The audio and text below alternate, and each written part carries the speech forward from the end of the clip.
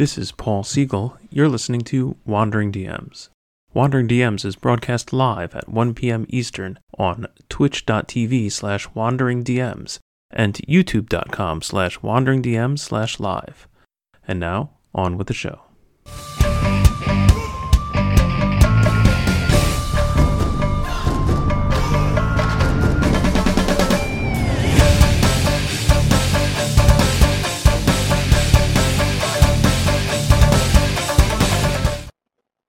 Hi everyone, welcome to Wandering DMs. I'm Paul. And I'm Dan, and on this episode of Wandering DMs, we're going to be talking about the Paranoia role-playing game, which is an award-winning 1984 RPG about a dystopian AI-run society. And we're talking about lessons that we've taken from that for our D&D and other horror games. All that and more today on Wandering DMs. Before we get into it, I will just remind everyone that, as always, at the end of our show, there will be an after-party chat. So that's an hour-long video chat with Dan and I and all of our patrons over on our private Discord server. You can join in on that if you want by joining our Patreon at patreon.com/wanderingdms. Join us at any tier level, and you'll get access to the Discord server. And set that up now so that in an hour from now, when we're going to go over there and have our private chat, you'll be ready to go. Definitely. We'll look forward to that. And big thanks to Backways today, as usual, checking in that our streams are working online. We appreciate that. So, Paul, when we came up with this idea, and I realized you and I have both played Paranoia in the past, but we've never played together. And I don't think we've had the opportunity to chat about our experiences, actually. Occasionally, we might have brushed up against it on the show, but I actually was really looking forward to finally having a discussion with you about what you thought of Paranoia, frankly. Yeah, it's fascinating. I was doing some research for this show and going back and looking at the past editions and the various printings of it, which I'm sure we'll go over. But it came up with this kind of interesting take on the editions of Paranoia that even though it's set in the distant dystopian future, the fact is that it is satire, and it's satire about current modern-day things, politics, technology, etc. So each update of the game has actually had to change a bunch just based on what the world is like when that edition came out, right? Okay. Like I found myself playing with new players, right? And there's the old joke, like in the original edition, which came out in the 80s, there's a lot of stuff about communism, right? Which was a big deal in 85. There, right? Yeah, right? And later editions, less so, right? And then you've got also like trying to adapt to modern technology things. You have, again, it's trying to envision this sci-fi future where, you have all these Star Trek-y, whatever kind of technologies advance. But there's some things that they just couldn't predict in 85, like the idea that we would all have tiny, communication devices and the internet in our pockets, right? And so in later editions, you start to see stuff show up that's like, and stuff that's making fun of this, right? That, like, the communists go away and now terrorists are a thing. And then, terrorists go... I think if they printed a new edition right now, like, AI would be much more prevalent, right? Well, that they kind of did predict. That always has been the essence of Friend Computer running a dystopian, underground, probably post-apocalyptic city kind of thing. So that they actually sort of freakishly nailed. It's interesting because I'm so glad you said that, because I'll confess, I've only run the first edition from 1984. And, interestingly... That's this box set, I assume you're talking about. Precisely. Which I have never read, never played, never seen. Really? Oh my God, really? Really? And that's, for me, that's the only one I've ever played. That's that's fascinating. That's certainly going to skew us in an interesting direction in this conversation. Fascinating. And of course, they've got the credits there on the box that we've got on screen. It's written by, Greg Kostikin is obviously the first one I always think of who wrote it. There's Dan Gelber, there's Eric Goldberg. Paranoia was released in 1984. It won the Origins Award that year for Best New Role-Playing Game. It's fun. I never thought about this until today. Is it a coincidence that it was released to match George Orwell's 1984 novel?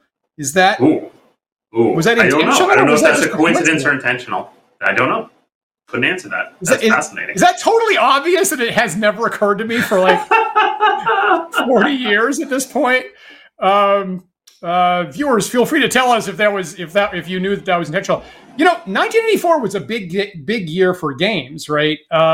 It's AD&D hardcover supplements were coming out. Some of the big adventures were coming out. That is, I think, when the second box set of Star Frontiers was released. Marvel Superheroes was released all in 1984. So for me, there was like a lot of new games coming out at the time.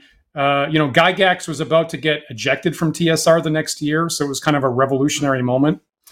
And I will say, I've never been a player. So as usual, I've been an always DM, and at least in my social circle, from grammar school to high school, what would usually happen is that someone would see a role-playing game that was new they wanted to try out, buy it, and just hand it off to me to run. So I was routinely getting box sets from other people they were saying, Dan, run this for me. And that's how I got my hands on this box set right here. And as usual, I actually don't know what the experience is to be a player in Paranoia. I only know what it's like to be the computer.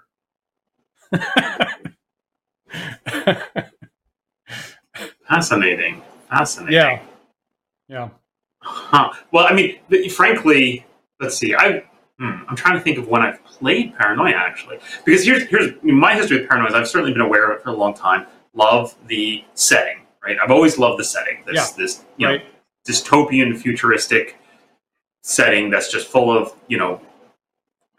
dark humor and and satire, and the for folks who don't know, the players are kind of it's a very highly competitive RPG, right? Which is very rare for RPGs. That the players are actively encouraged to plot against each other, and it's just in this ridiculous, humorous way, right?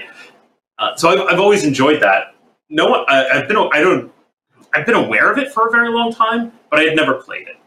And it wasn't until I was in college in the mid to late 90s when I finally was like, all right, well, I'm just going to get a copy and I'm going to figure this game out.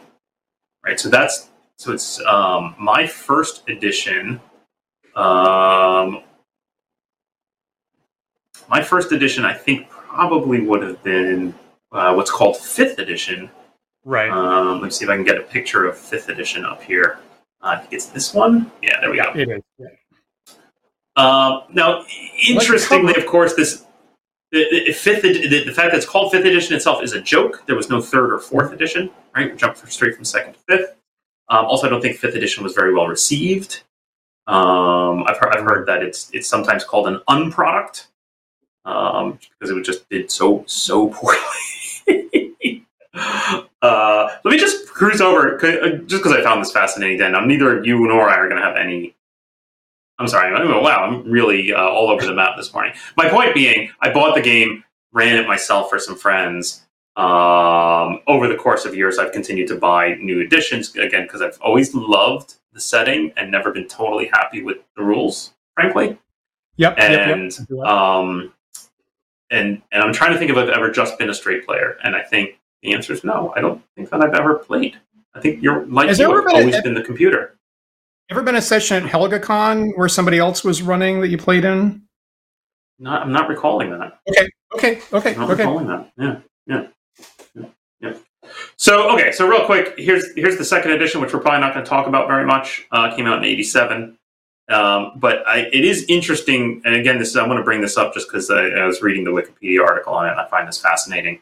The 2nd edition included a lot of options for the meta plot, including you're in a computerless alpha complex. Mm-hmm. There's no computer; it doesn't appear.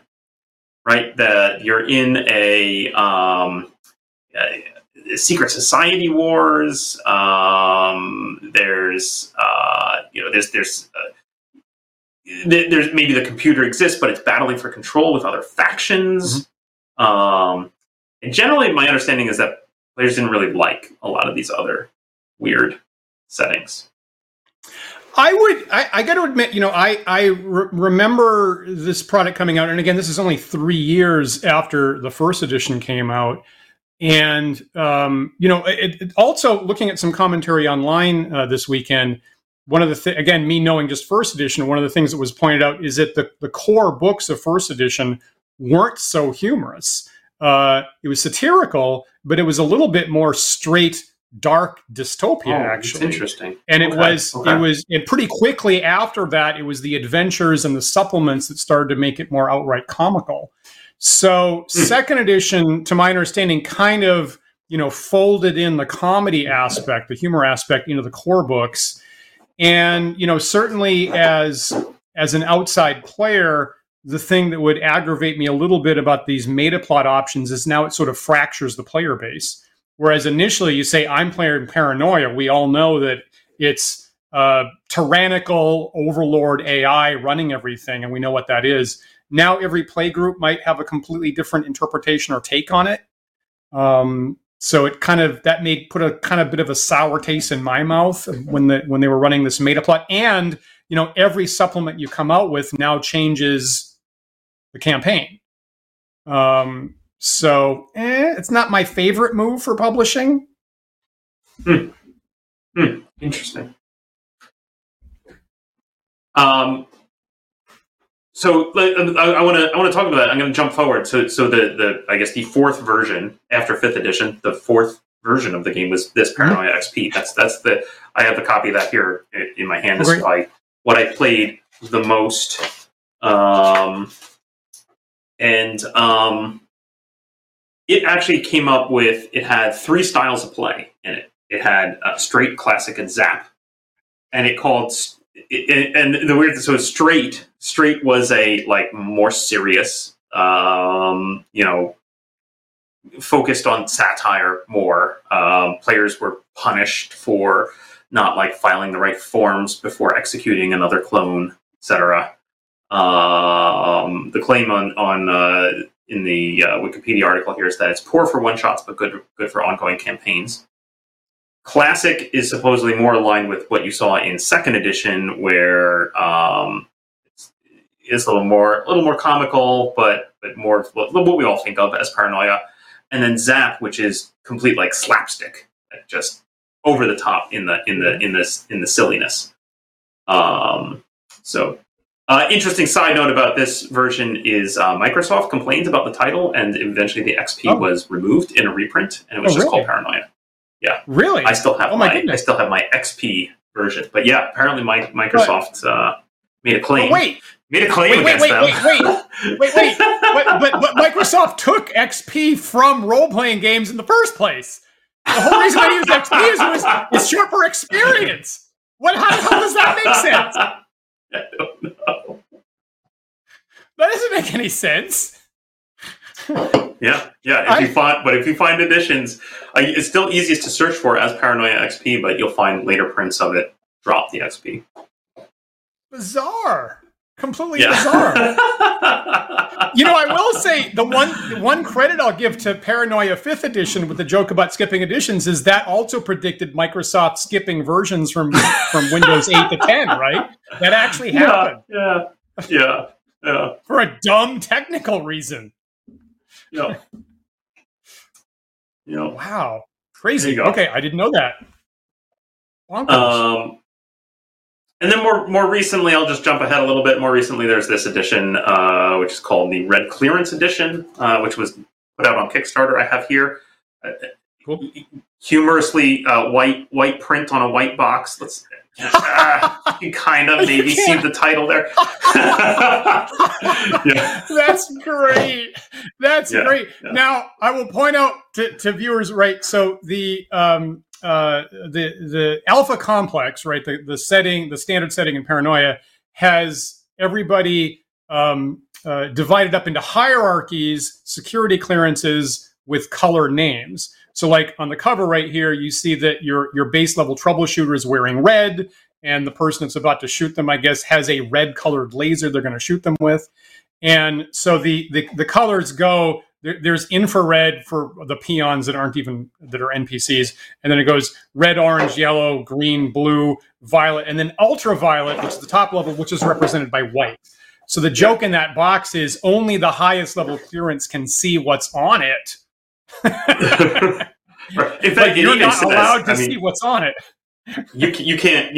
I'm having trouble getting the camera to pick it up, but what it actually says is Paranoia with the logo, and it says Ultraviolet Edition, which is confusing because that's of course not the name of this edition. It's called the Red Clearance Edition, and it's very hard to search for if you try to call it Ultraviolet Edition because that's not its name. Yeah, I don't know. I remember having a lot of trouble, and then sometimes I would Google search for the Kickstarter version because it's the only one that was put out on Kickstarter, so. It's very confusing. You know what? I've been amused by Paranoia for 40 years running, and it still hits the right note of they intentionally made it hard to find. Yeah, brilliant. Yeah, you can't search for it on Google. Awesome. You can't see it on our show.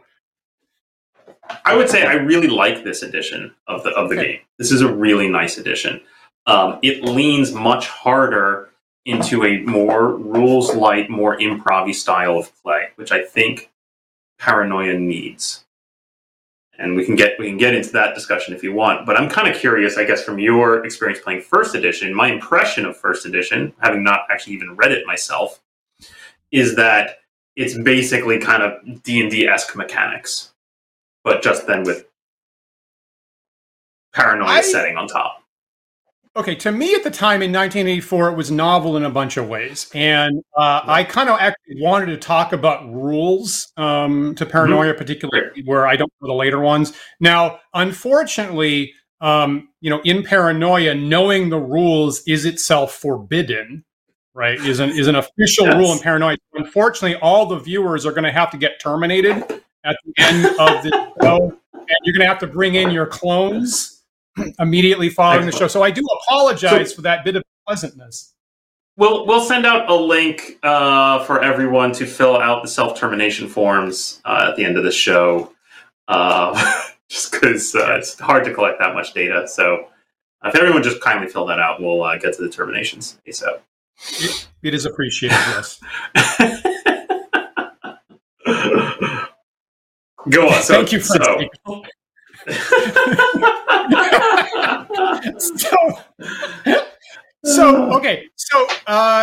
Paranoia. So it's dystopian science fiction. The first editions all run in percentiles, right? Which I think is percentiles a percentile game. Okay, right. So which I think is more common for games at the time. At the time, I'm used to the Boot Hill Western was percentiles. The Star Frontiers science fiction game from TSR was percentiles. Paranoia is percentiles. So on the one hand, I think a lot of people will say it's common for sci-fi games to run on a percentile basis because it kind of echoes the metric system and decimalization, stuff like that we expect. Mm-hmm. Mm-hmm. And but I mean, frankly, Marvel Superheroes was run on a percentile system in 1984. So frankly, if you'd come to me in 1984 and said, what are role-playing games going to look like in the future, I would have very easily guessed they're all going to be percentile systems because that's what it looks like everything's going towards nowadays. And there are some parts of my design heart, frankly, that even now wish that the path of role-playing games had been percentile-based because to me, there's a lot of advantages to it, actually. So obviously, you have target numbers. There are tables of modifiers to hit, and you have to roll percentile dice under your target number, as is the case for all those systems.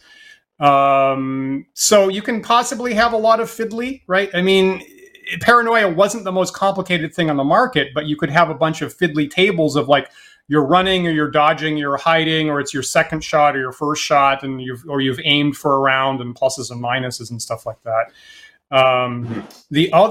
The other thing is that unlike D&D, right, unlike the class system in D&D, Paranoia had a skill tree system, which I think is arguably more realistic, I guess.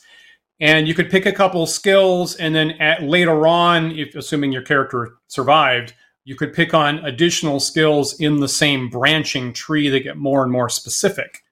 I actually I have a featured image of the skill tree, or like half of the skill tree system in Paranoia First Edition. There you go. So you get some basic skills at the top. Yep, yeah. Totally. Again, this is why everybody's going to have to get terminated after the show.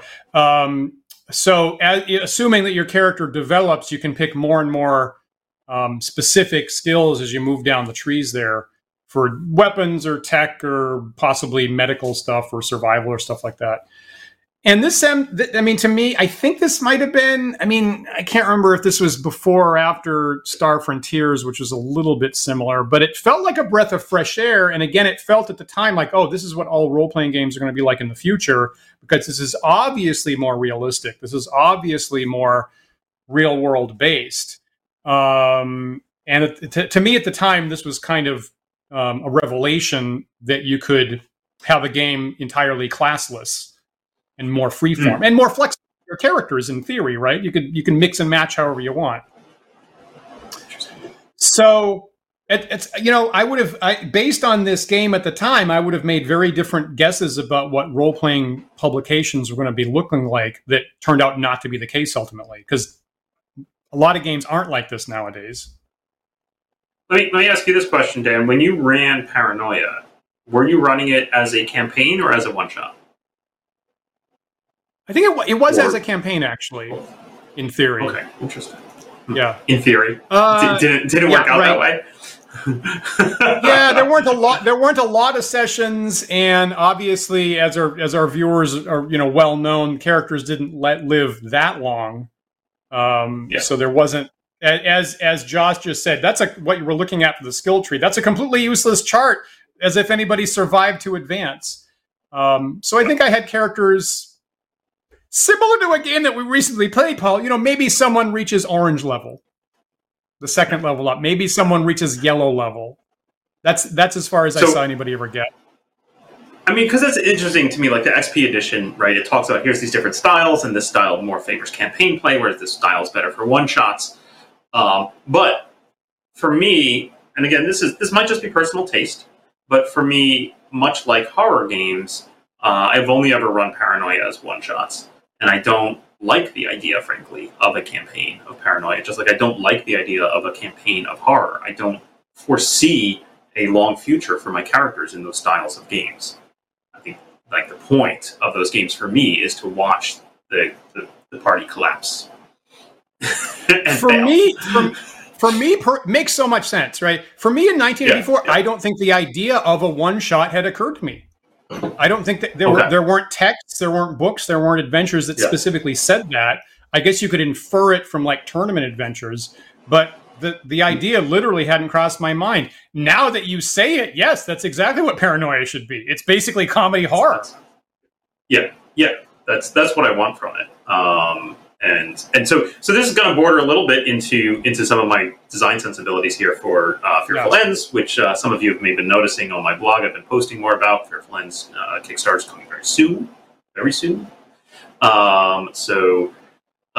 That's I know that like Call of Cthulhu can be in theory played campaign style, but I've literally never done it. And the more I think about it, the more I don't want to do it. Right? I want to have these stories that we're crafting together to be about the disintegration of the group, right, or of the individual. And that's what's fun about Paranoia for me is, I like the players digging into, backstabbing each other and whatnot, and kind of having a good time, with a wink in their eye, screwing each other over. I will also say, partly in my defense, right, that in first edition there is a lot of ink spent on what appears to be advancements. Okay, you got the whole security clearance ladder, right, which is with particular experience points to achieve them. You have that whole skill tree set up. Every single secret society has a fairly elaborate leveling system. And I wouldn't remember that if I hadn't just looked at the book today, but you look at any particular secret society, level 1 provides you with this, level 2 to 3, you do this, level 4, 5, 6, you get this access. So the overall, what they're communicating is quite a bit of advancement in Paranoia. And if that was refined out later, that would make a hell of a lot of sense. I think by the time you get into this version, that stuff's mostly gone. Got it. Fascinating. Right, and even in the XP version, again, there's a lot. I think a lot of, as I recall, it's been a while since I read that book, but there's a lot of ink spent there on like, well, for classic do this, but for XP do that, or not XP, for straight or classic or Zap do these things, right? And I think certainly Zap and possibly classic are kind of pointing you in the direction of you're not going to survive to advancement. Don't worry about it. Yeah. Anyway, go on. Sorry. What are the mechanics like after first edition? Is it still percentile? Did they change that? Again, my memory of XP is hazy, so mostly I'm going to talk about the Red Clearance Edition, which is a dice pool and cards. There are a lot of cards. Oh. Cards are used for a lot of things in brilliant ways. And there's a lot of expectation of improvisation because random card draws are going to happen. Huh. Random card. So when I've run it a couple times, one of the things I really like about it is that it is very rules-like, and it is enabling you more.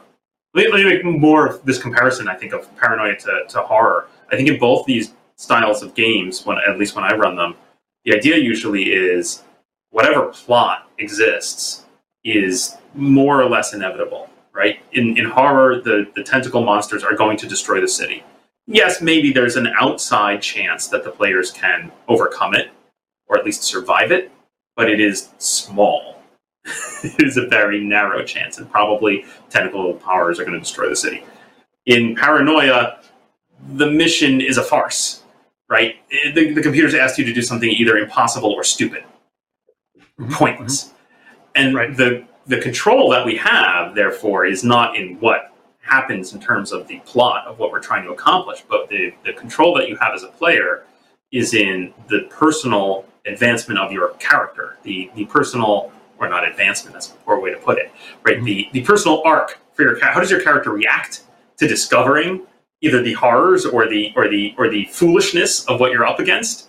And, how do they react to it, and how do they adapt, and how do they survive or not?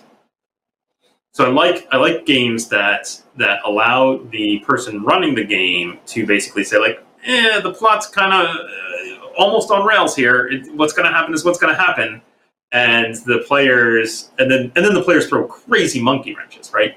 So that's usually what happens in those games for me, is that they're almost harder to plan for because my expectation is the players are going to take it into left field. They're going to do weird stuff, and I'm just going to have to roll with it and figure it out.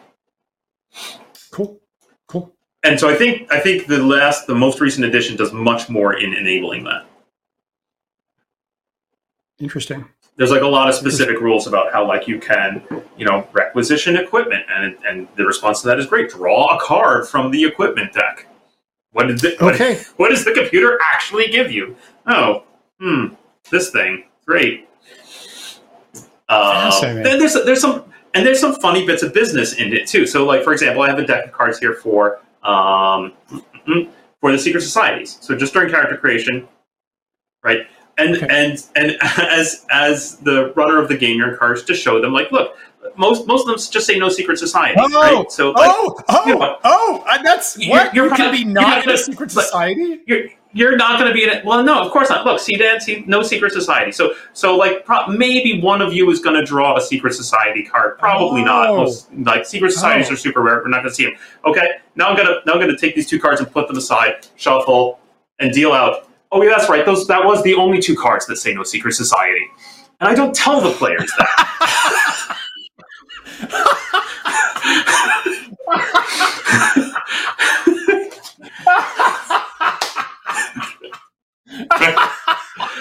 Isn't that delightful? Like, I love how the mechanics of this game. I love how the mechanics of this game encourage genius. The style that we want, right? So now everybody, like, especially if you're playing with newbies, they may not realize that you've just lied horribly to them. Right? That's great. And I don't know, there's something really perfect about, Paul, you running that and needing to do like a card magic trick in order to pull that off. That couldn't be more perfect. Wow. Okay. I love it. That's kind of genius. Yeah. So there you go. You tricked me. When you showed me those cards, I was like, oh, this edition, most people aren't in a secret society. What's up with that? You totally tricked me, and I even know about Paranoia. I'll give you another little bit from this game. There's this card, which says, "You are number one." Okay. And I'll just read you some of this text because I had to look it up. I'm like, okay, I'm within the rule book. Here's the thing about the number one troubleshooter. It says, you might have noticed there's a card in the set marked number one troubleshooter. You might be wondering what it does. It does nothing. Nothing mechanically. When a PC does something that you like, put your best computer voice on and award it to them for their outstanding achievement. Right? And then it goes on to encourage you to really favor that person until you're bored and then take it away from them. And maybe give it to someone else. Right? Wow. Yeah. Holy smoke. Wow. Jeez. Yeah. That really so there's a hits lot of that in this edition of the game, which I super love. I love it. Wow. So it's funny. It really is funny how, living in a society that is actually currently basically run by computer apps at this point. That really does feel like your daily existence kind of a little bit too much. But wonder mechanic to conjure that. Wow. Right. So that's good stuff.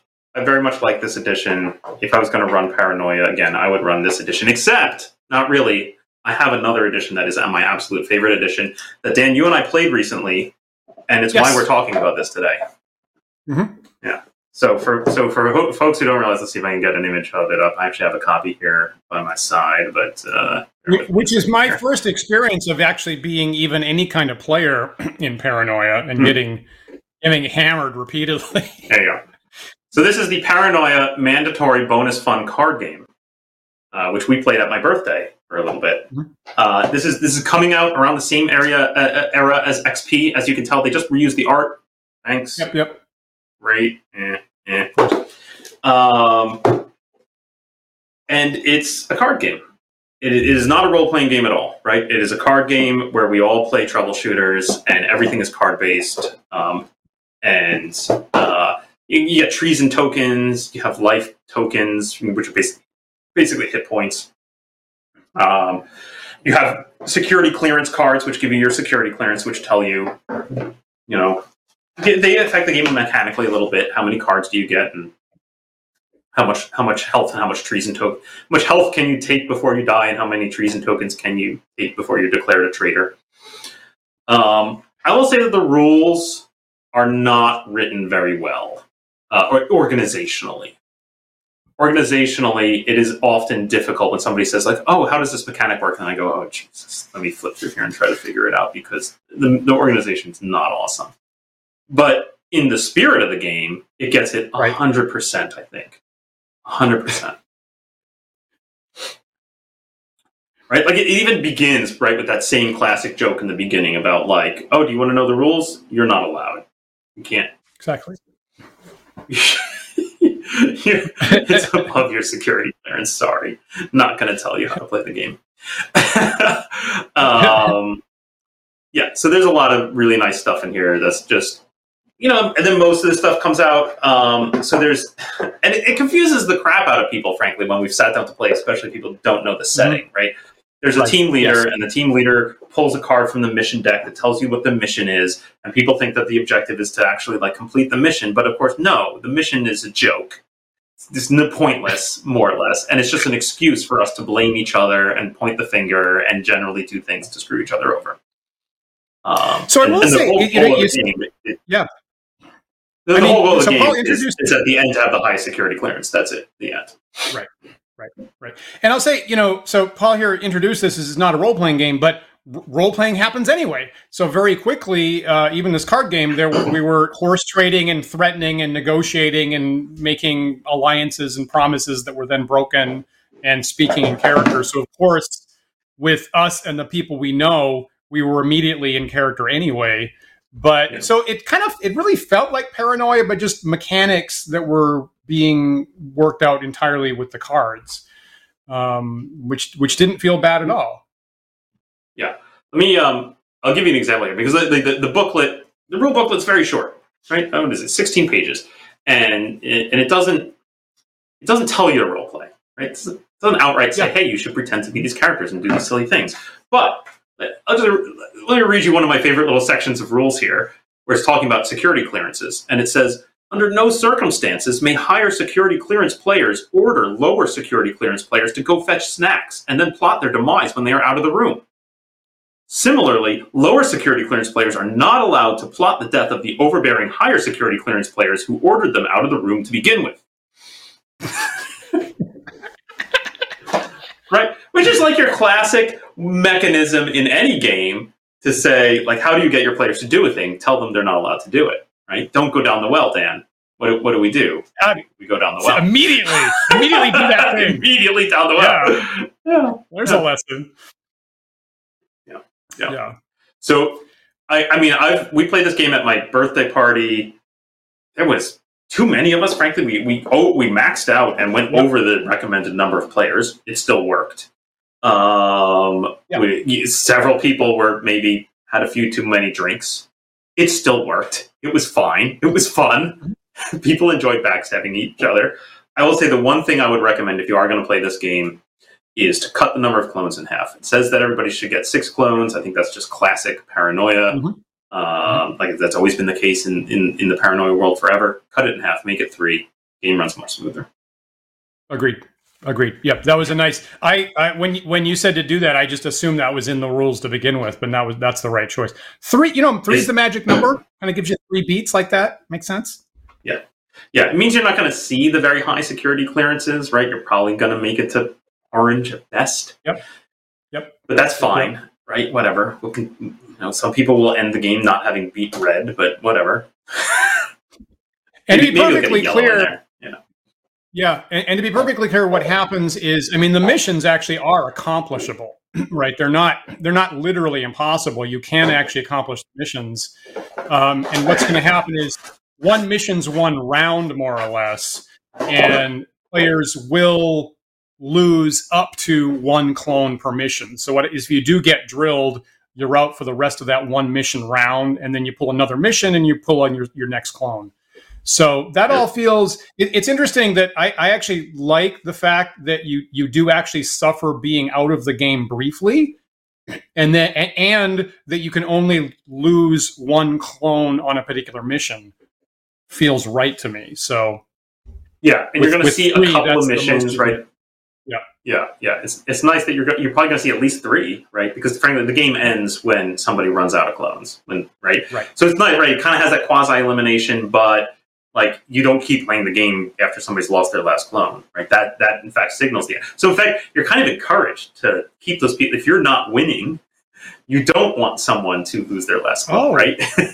That's advanced strategy, Paul. That's clever. I wouldn't have immediately seen that, actually. Yeah. You'd be like, "Oh, I'm not ready for the game to end yet. I want to find a way to be ahead." Yeah. Great, fantastic. Yeah, I think it really gets the spirit. Let's talk a little bit about. Sorry, it sounded like you had a thought. I guess I want to criticize First Edition in a couple ways. There's one specific, and I apologize because as usual with me, this is a very detailed mechanical issue. But there's one thing about First Edition that, to me, almost broke the whole promise of the game, and that is the specific combat charts that you start out with. So I have a screenshot. It's mostly white, Paul, of the combat chart, and this is very small, and viewers can't see it, but you can look up in the rulebook later on. So what happens is characters start at red level, right? Red level is basically first level, and the promise of the game is there's going to be mass mayhem, and you're going to backstab other troubleshooters. And the primary thing that everybody starts off with is you start off with a red laser, and you start off with red reflective armor, which is the coveralls that you see in all the art. And red reflective armor protects you somewhat from lasers of red level and below, right? And hopefully later on, if you can get to yellow level, yellow security clearance, you're going to have reflective armor that protects against yellow lasers and orange lasers and red lasers, right? But to begin with, everybody's red and red on the team. And so if you look at the things that I kind of marked off in red here at the very top, the top right, the regular red hand laser, right? Any hand laser does level 8 damage is what it says. And then if you look at the very bottom of this chart, reflective armor for the colors that it protects you against subtracts 4 from that damage level. So if I'm red, if in first edition, if I'm red level and I shoot you with a red laser and you've got red reflective armor, I'm going to be rolling on the level 4 damage table. And that's what I have highlighted there in the middle. And the level 4 damage table, it's almost impossible to wound anybody. And the specifics of that chart are, you actually, first of all, you have to roll to hit, which I'm not talking about. But if I hit a red person with a red laser, you roll, the damage is, I roll percentile, 1 through 60 is nothing. 61 through 85 is stun for 1 round, right? 86 through 95 is a wound, and only 96 to 100 is incapacitation. It's actually impossible to outright kill somebody, right? And even wound them, you've got to roll above an 85. So in my limited experience with first edition Paranoia, if the red troubleshooter team starts having the mass shootout, 85% of the time the shots are not doing anything effectively. And I sit there with this ongoing combat of like, well, nothing's really happening. What are we going to do now? Which is not remotely what the art communicates or what the game communicates. So I feel that is, I don't know, was that different in later editions? I mean, I know that's super specific, but if I was red and you were red and I shot you with my red laser, am I equally unable to injure you? That is a good question. I don't know the answer to this off the top of my head. I'd have to go digging through the rules. Yeah. But I feel like in all the, and this is a case where I'm not sure if this is by the rules or me bending them. And certainly my preference is that everyone just deals damage to each other all the time. Right. And so, in all the games I've run, anytime players decide to start shooting each other, it's pretty much one-shot kill somebody. That's what I expected. And as usual, in 84, when I started running the game, I didn't inspect the table statistically like this. So I start running the game, the first gunfight starts happening, like, oh, everybody's going to shoot each other. And then I get into this long, unstoppable sequence of the lasers just bouncing off everybody's armor. And I was like, well, what's happening now? So I feel like that's possibly a mechanical glitch in first edition. Yeah, probably. I remember being troubled by that. I feel like that's got to be true. I mean, and certainly, I mean, I don't know. I definitely got the idea of that mayhem was key in this game right away, and so even if the mechanics were such that red lasers didn't really hurt red armor, there was always plenty of like things in the environment that were way more deadly than the lasers, right? So there was always access to something that was immediately lethal if desired. Right. and Josh is pointing that out in the chat, is probably in the equipment gathering phase, the requisition phase, which in first edition, the adventures, were explicitly written per scenario. They weren't randomized or anything like that. You probably got a couple, in my experience, you probably got a couple things that were kind of dangerous, like a grenade or, hopefully a plasma rifle or something like that. Even that, I think I remember people throwing grenades. And again, this table doesn't really have super great results anywhere. So I remember people throwing grenades and having no effect. And I think I remember people like having a couple of rounds of laser fire and then just like, I guess, can I grapple or can I knife them? And that actually is a better option. And so you wind up wrestling each other instead.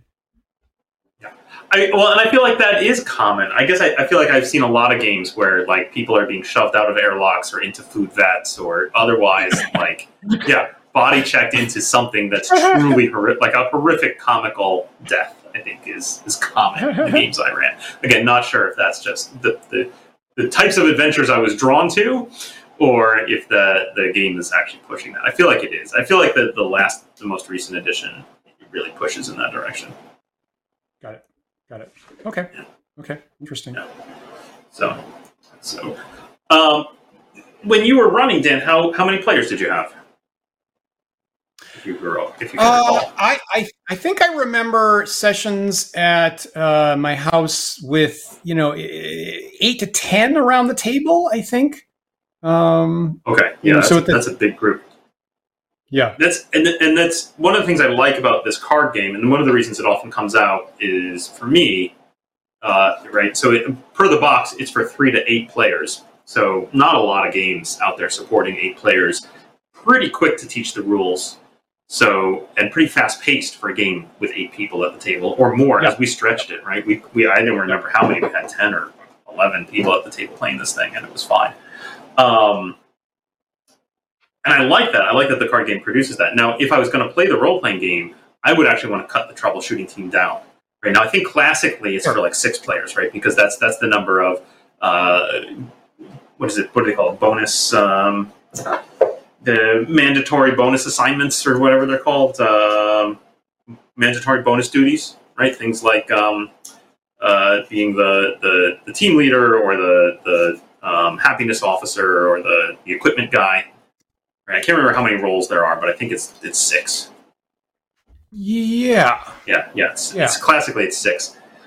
I find even 6 players difficult to manage in a game of Paranoia, and the reason for that is it's very taxing on the GM, right? Because the players are plotting against each other. A lot of times they want to communicate privately to the GM, or the GM's got to just juggle a lot of things happening all at the same time. Players are reacting to each other. Players are coming up with strategies or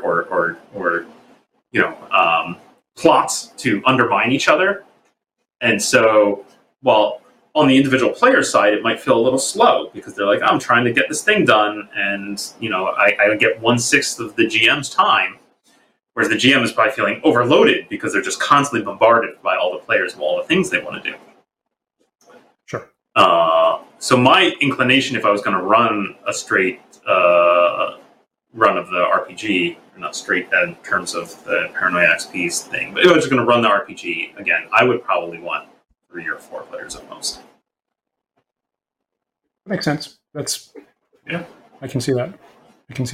Did you find that to be true? Was there like a lot of note passing and a lot of side conversations and that kind of thing when you were running the game? The funny thing is, there's a particular session that I actually videotaped at the time, and the gag was, and like our friend Adam's done a similar thing running Paranoia, is make a lot of props, right? So I made a whole bunch of props for all the stuff that was being handed out, and specifically, if anybody didn't have it at the end, have the physical thing on their player, they were going to get penalized. And so one of the extra roles you're talking about is someone is in game is supposed to have a recording device, like a Star Trek tri-recorder, to record all the activity. And so for the prop at the time, I gave that person an actual VHS camcorder. So in game, in person, someone recorded the game, and I do have it on an old VHS tape here somewhere. I think. Let me talk about that session. Okay, let me talk about that. Let me talk about that particular session. So I ran among the adventures I ran was a published adventure called The Yellow Clearance Black Box Blues, and I think I have that cover for that in our featured images today because I knew I wanted to talk about this. And this is released 1 year after the original game, the first edition of the game. It won the as you can see in the little starburst there, it won the best role-playing adventure at Origins for 1985, which is called the H.G. Wells Award for best adventure there. It's written by Mr. John M. Ford, who is himself an award-winning sci-fi author. He won the World Fantasy Award for science fiction writing. He, very acclaimed author. He was actually acclaimed by both Robert Jordan and Neil Gaiman as the best writer that they knew. So kind of a coup that West End Games got him to write this adventure. I believe it's the only actual adventure that John M. Ford ever wrote. He also wrote a source book for FASA Star Trek that was for Klingons that was so influential it actually got folded into Paramount canon later on. But I think this is the only adventure he ever wrote, award-winning. This is the worst role-playing session I ever experienced in my life that I ever ran. And the problem is, and there's like 4 scenarios in the book, and the problem is the first one starts off with, and I think it's called The Dance Routine from Hell. And look, I could be crazy. Other people could have had a wonderful time with this. But basically, the point is the troubleshooter team is sent into the food vats because someone's trying to sabotage it. And the troubleshooters themselves get drugged and engage in a spastic, out of control dance routine.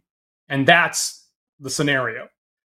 And so John M. Ford's a great writer. Okay, you read this. This is hilariously funny. The troubleshooters are dancing on the catwalks and they're falling into the vats and they're doing all kinds of crazy stuff.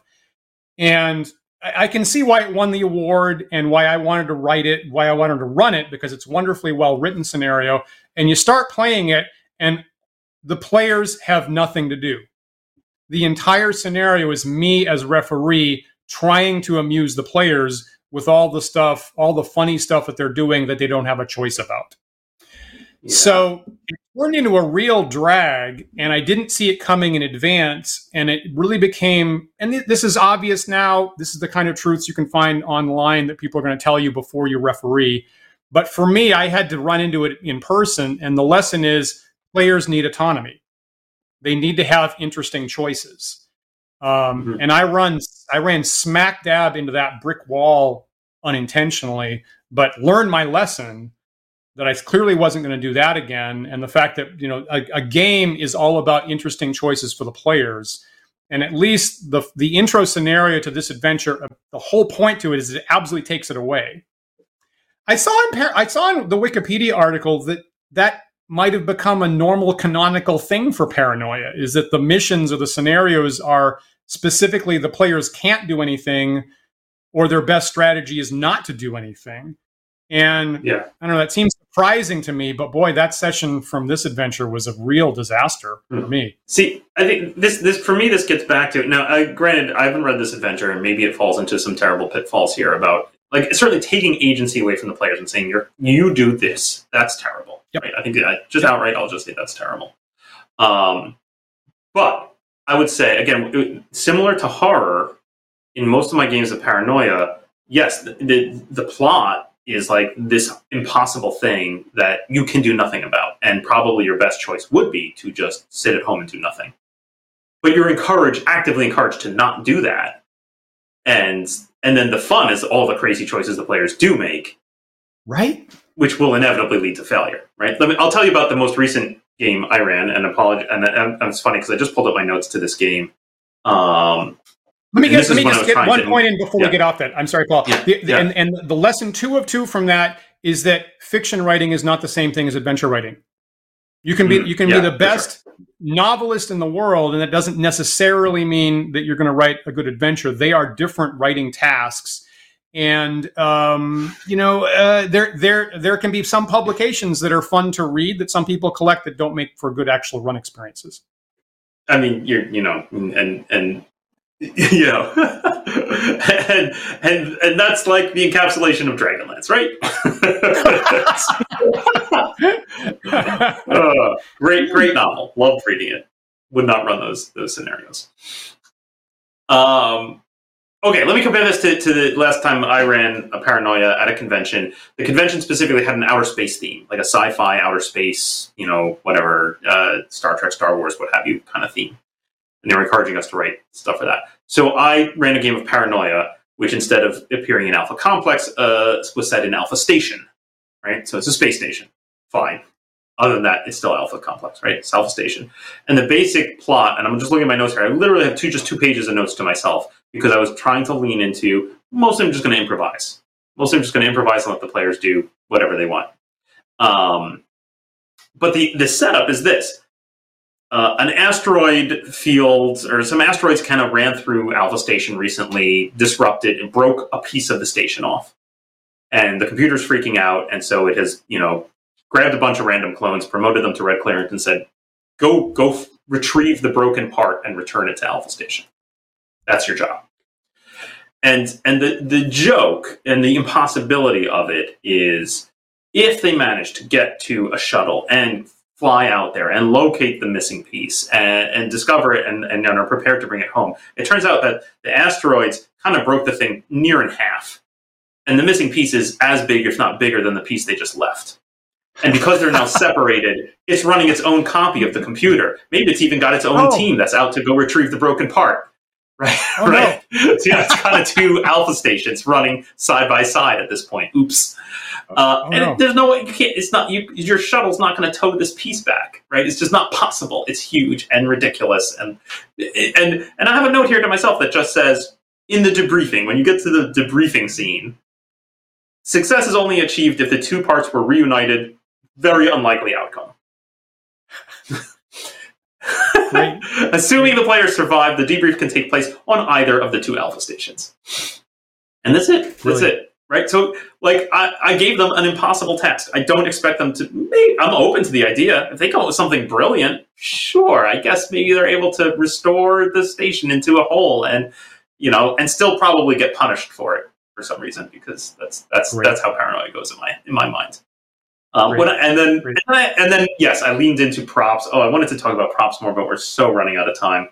I'll just say this. My favorite prop trick is to simply take a table and turn it into physical objects. So, for example, you have a list of equipment you want to give your players. I gave my props guy a giant duffel bag full of boxes, empty boxes, just little cardboard boxes assembled. Each one had a number written on it.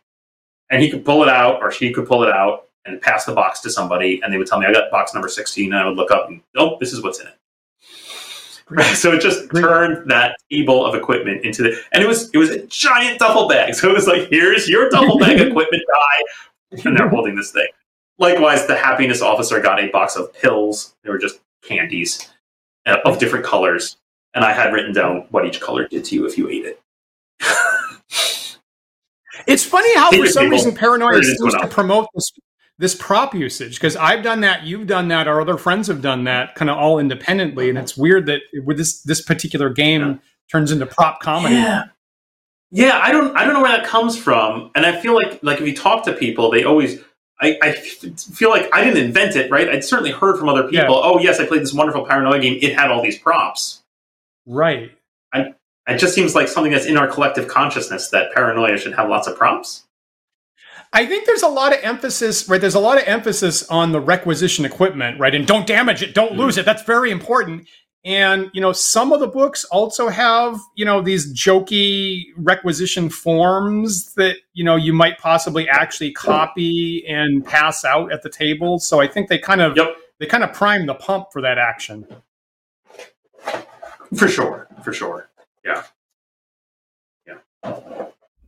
Nice. All right, we are so out of time, Dan. Any final thoughts on Paranoia?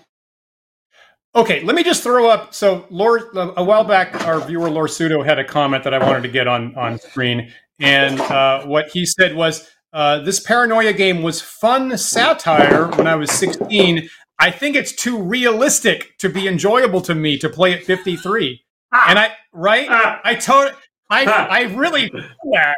I really feel that. Right? Yeah. So for me, Paranoia really, gave me some lessons for running games. One of them was mechanics matter, right? If you're promising a quick death mayhem game, and then the combat table winds up being almost no injuries at all ever, right? That's out of sync, and that's gonna sandbag your game. So mechanics do matter. Make sure that the play actually is what you're promising for the game. 2, player agency has got to be at the table. I have accidentally run an adventure in Paranoia that didn't have that, and it was the worst thing possibly happened.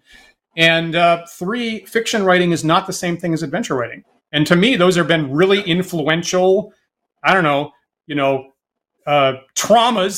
that Paranoia inflicted upon me. And I thank it greatly, because I think that's improved my gaming a lot. Yeah. Yeah. I mean, for me, I want to pick on your second point there of like, yes, I totally agree. Agency is super important. That doesn't mean you can't give them an impossible task. That doesn't mean that you can't have a series of events in your games that are inevitable. You can have those things, but allow your players to do whatever they want about it. I agree. I like that a lot. Yeah. Well put. Cool. All right. Well, if viewers, if you have any thoughts on Paranoia, the various editions, how it's changed over time, how to achieve the 3 points, where did props come from in Paranoia? What is the origin of that, and why do we all feel like we need props in our games?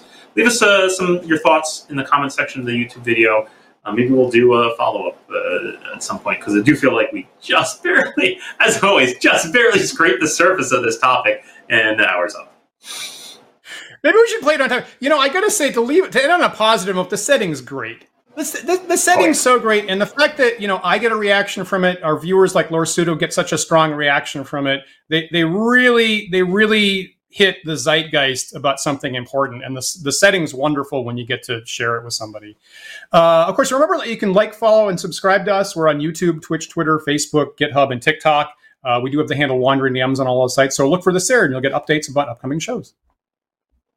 If you prefer to listen to our shows in audio-only podcast format, you can find those podcasts on our website at wanderingdms.com, or through various podcast carriers such as iTunes, Spotify, and Pandora.